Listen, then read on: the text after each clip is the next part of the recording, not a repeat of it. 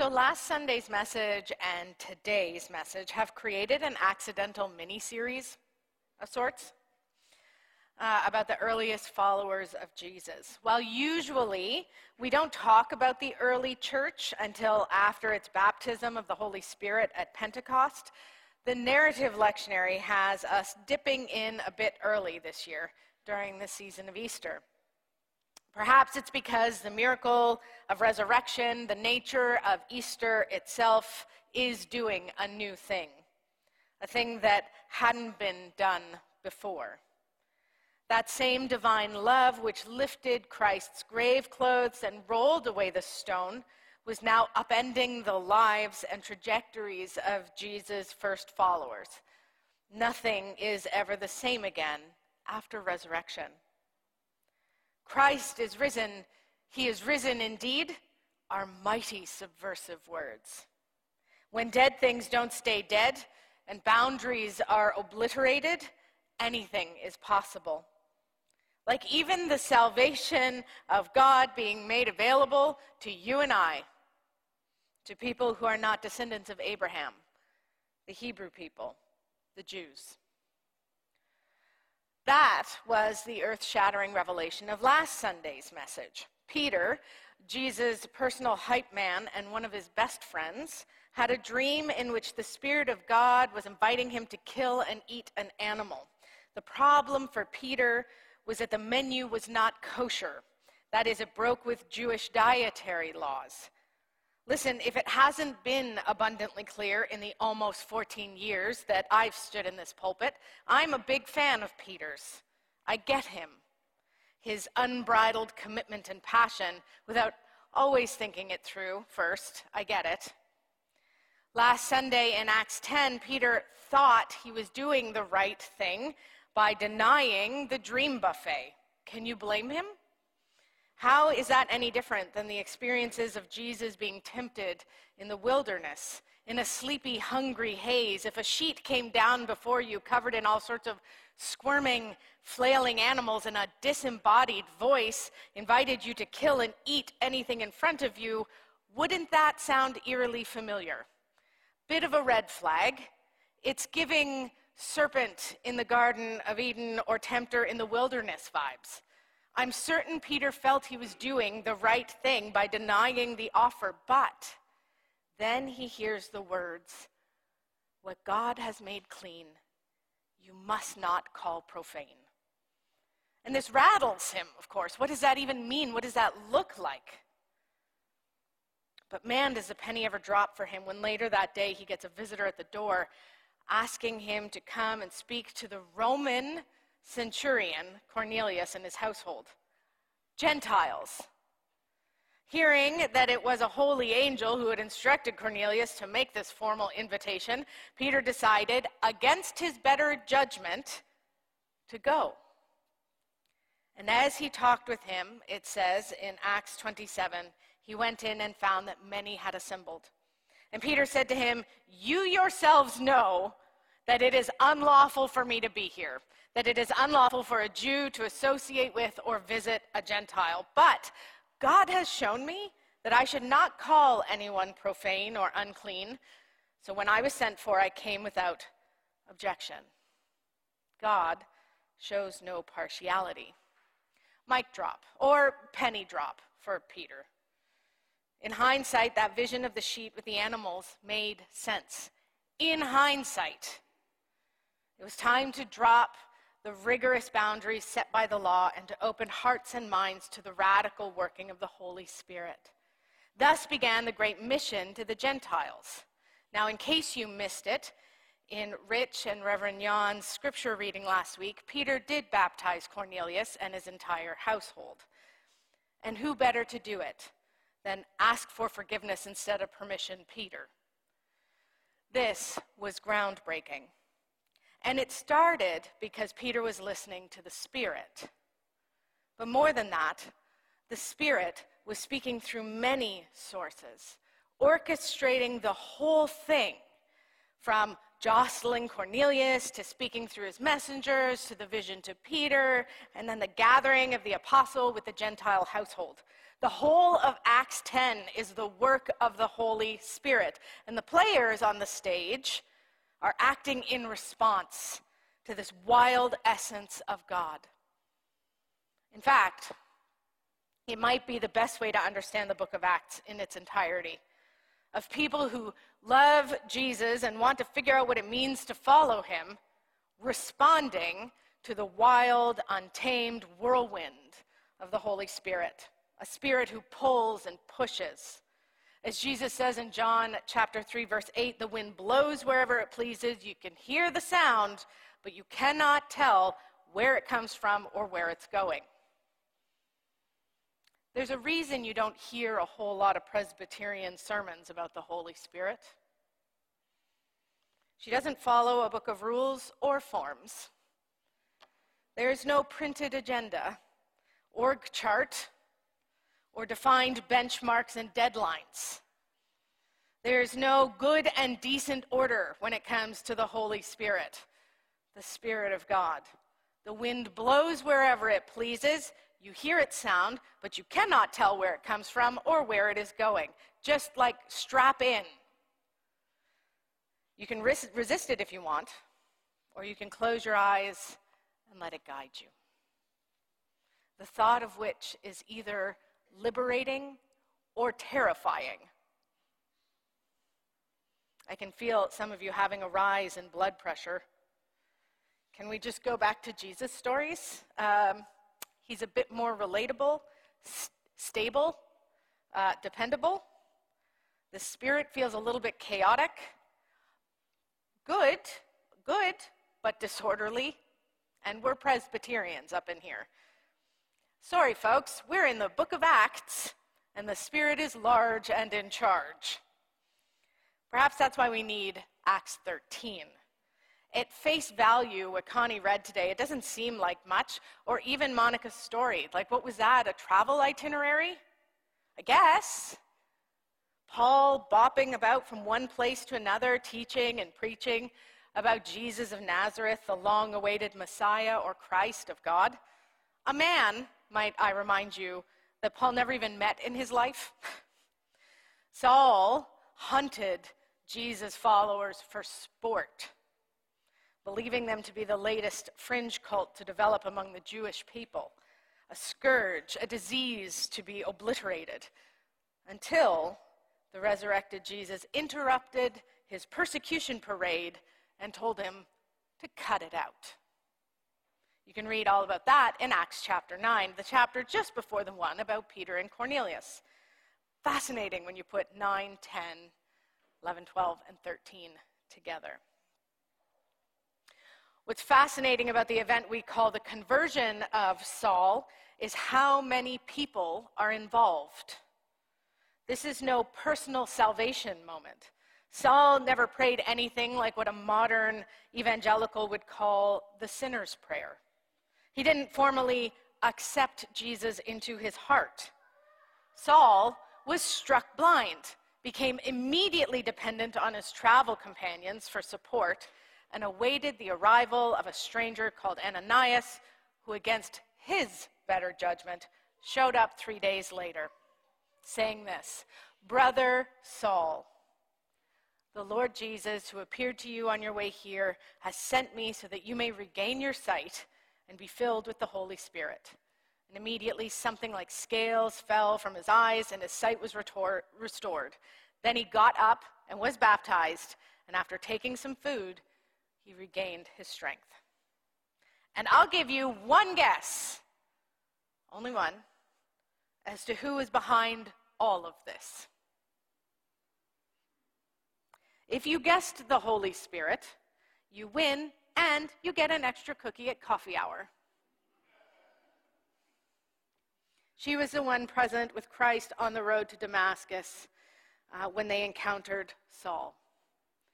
The one guiding Saul's travel companions, and definitely the one who sent Ananias to heal his enemy and persecutor. The Holy Spirit was present in Saul's change of heart, in his baptism and then his powerful preaching and teaching throughout Damascus. And it was the Holy Spirit who was behind the plan to sneak Saul out of the city when the local Jewish folk had set out to kill him, which becomes sort of a recurring issue for him wherever he goes. There's an old African-American Jubilee song, a spiritual, which was sung by Harriet Tubman, and those like her called Wade in the Water. John's actually done it here before, quite a few times. I love it, Wade in the Water. The song lyrics were code to tell escaping enslaved people to get off the trail and into the water to make sure that the dogs of the slave catchers couldn't sniff out their trail. Wade in the water, children, wade in the water. God's going to trouble the water.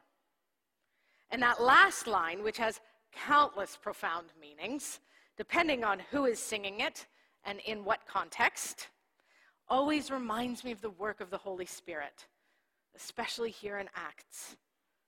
God's going to trouble the water. We love a calm body of water. We love a serene river. We love a smooth lake, a calm sea. But God's going to trouble the water. All over the book of Acts, the Spirit is stirring up commotion, frankly, breaking with tradition, creating holy chaos, and upending expectations. And the people, the disciples, the apostles, they're just trying to keep up. Wade in the water, children. Just know that God's going to trouble it. One of my favorite commentaries on the book of Acts is titled, Intrusive God, Disruptive Gospel. You cannot get a better title for a book on the book of Acts than that. Intrusive God, Disruptive Gospel by Matthew Skinner. It's a great book. Pick it up. What does all of this have to do with Acts 13 and Paul's travel log? Well, here's what. It demonstrates for us, without a shadow of a doubt, that this life of faith, of discipleship, of gospel living is not a solitary affair. You'll hear people talk about their faith is deeply personal. Well, that's fine, but it cannot be private. It's not meant to be private because it's meant to be communal. From the very beginning, it has been a communal experience. It relies on interdependence. From the beginning of Saul's missionary work, he has been fully dependent on community, on travel companions. That's why Monica told this story. Go back and listen to it again. Saul has been dependent on travel companions, debate partners, co-missionaries, hosts, and their hospitality. Rarely was Saul, later called Paul, ever alone. And I don't think that's by accident. I think that's by design. I think it's foundational and fundamental to the core of what it means to be a follower of Christ Jesus. It means community and partnership and interdependence, mutual aid, even through disagreement, even sometimes when it goes against our better judgment. One read through the book of Acts will tell you that there was never, ever one single agreed upon way to follow Jesus. I'll let you mull that over for a second.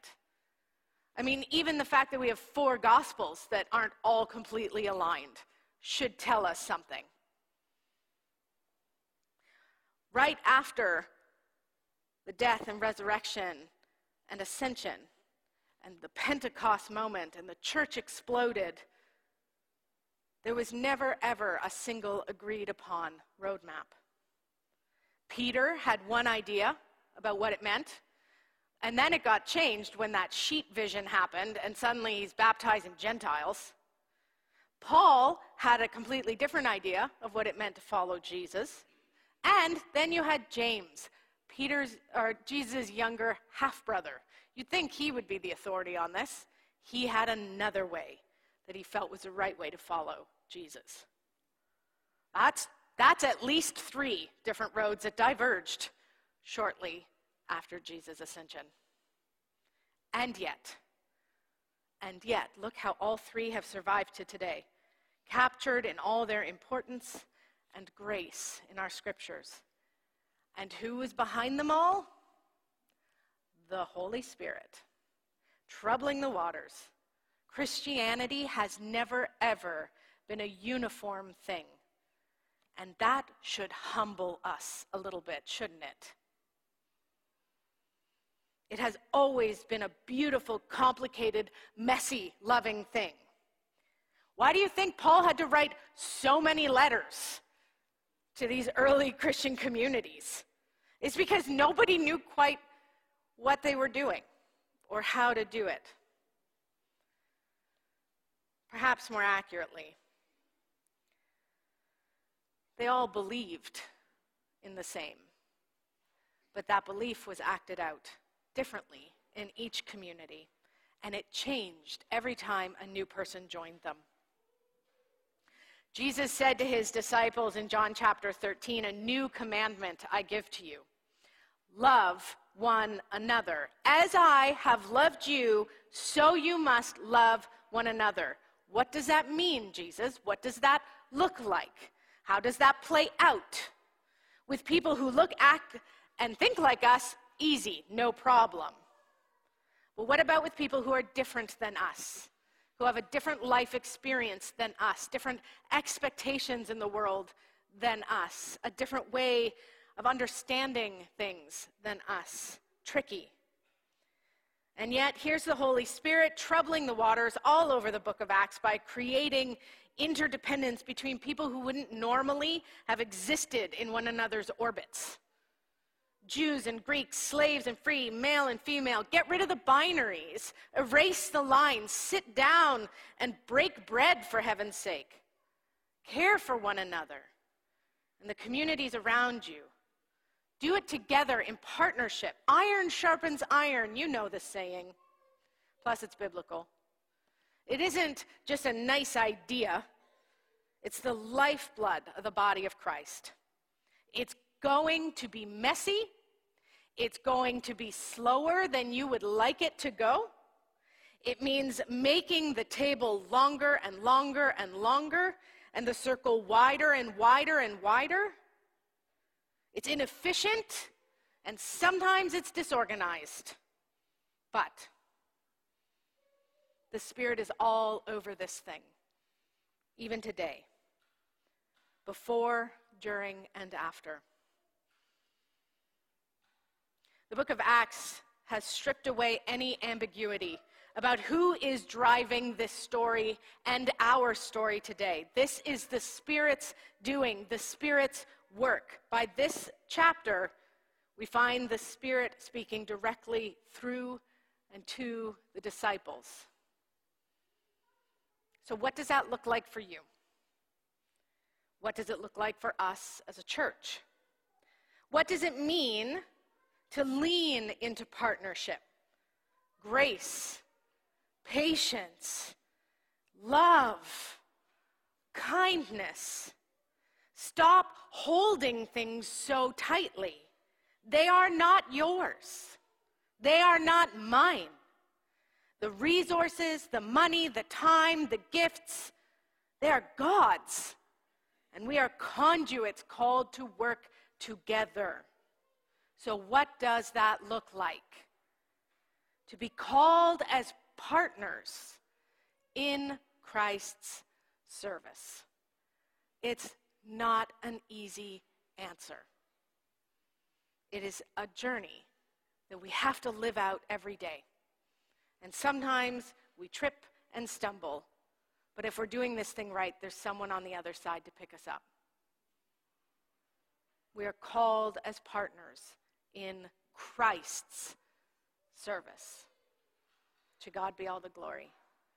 Amen.